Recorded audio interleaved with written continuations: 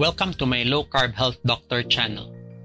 I started this channel as part of my advocacy to educate my patients as well as my medical colleagues and the public in general towards gaining more knowledge about the reality and benefits of a low carbohydrate, healthy fat diet, especially in relation to what we physicians have referred to as the metabolic syndrome, otherwise known as insulin resistance or Syndrome X. In this channel, I will be sharing with you my very own personal experiences in dealing with the metabolic syndrome and my ever-evolving quest for healthier life options using strategies that incorporate a diet low in carbohydrates and filled with healthy fats and proteins.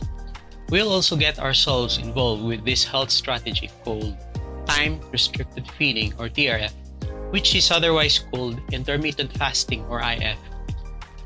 I will get you exposed to curated evidence that I have gathered through time for the purpose of advancing to the optimum my own health, that of my patients, as well as all of you tuning in to this channel. And as much as I can, I do my best to avoid bias. The one question I almost always never forget to ask each and every one of my patients is this: why do you consult your doctor? Through all those years that I have asked that question, I suppose there is only one answer that is most common to all. Patients visit and consult their doctors, perhaps because they want to recover from an illness, but more commonly, it is because they all want to live a longer life.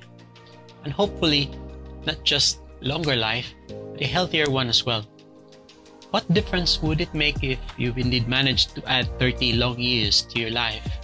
But most, if not all of those years are spent either wheelchair-bound or bedridden and unable to enjoy life to its fullest. Bottom line is, most, if not all of us, would like to have longevity. At the very core of our existence is this quest for physical survival and longevity. Hence, ultimately, we would all want our bodies to be healthy. Some people want to be healthy, but are either ill-advised of what to do or actually believes that what they are doing is for good health, yet have been unwittingly deceived by erroneous strategies through the years. On the other hand, there are also those who want to be healthy, but unfortunately, even though what they believed in seems to be the right thing, they just lack the discipline to do what needs to be done. Thus, they still end up being unhealthy. And what better way to attain that health than to keep ourselves fit inside and out? Our body is a machine with intricate parts and components that work together to function in an optimal way. That's where the importance of a proper diet and regular exercise sets in. Imagine putting the wrong kind of fuel into the engine of your machine. What's going to happen? Of course, it will malfunction. Medicines that we doctors prescribe are chemical substances which may give you some kind of cure.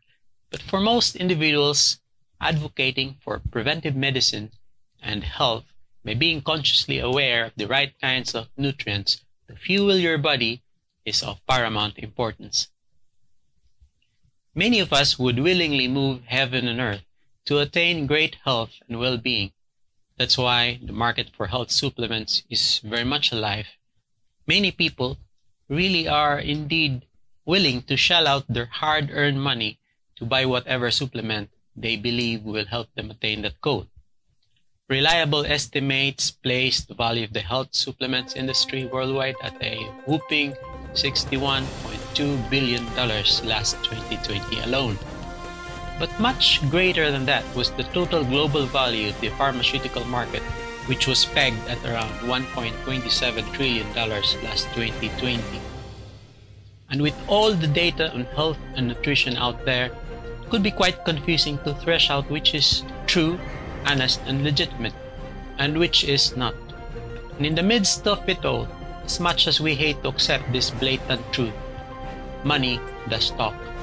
With this background, it is very disconcerting to know that many facts about what constitutes a healthy diet is at best unclear and questionable, and perhaps even purposely deceiving because of what we might call false propaganda that has misled many of us even myself and my fellow physicians for the past decades.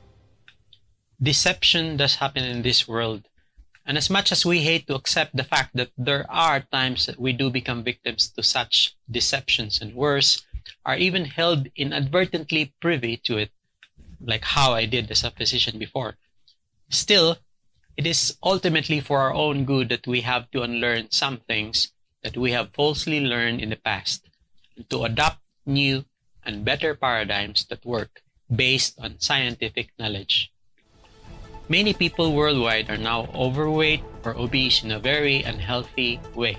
In fact, there is already what is called an obesity pandemic that holds true not just for the first world, but even in developing countries across the world, like here in the Philippines where I am based. With regards to this, metabolic syndrome and insulin resistance has been playing a big role in the development of obesity and its associated morbid conditions for the past few decades. According to WHO estimates, the prevalence of obesity worldwide has nearly tripled in value since 1975. In 2016, as much as 39% of adults over age 18, that's about 1.9 billion, were overweight, and of these, over 650 million were considered obese. Even children are not spared. Over 340 million of those between ages 5 to 19 were overweight or obese in 2016.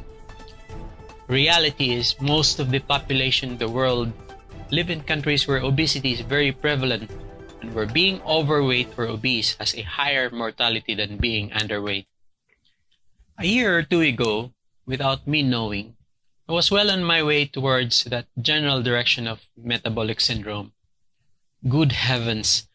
But I was lucky enough to have realized that I was going along the wrong path, and it was good that I was able to seek and find a better way.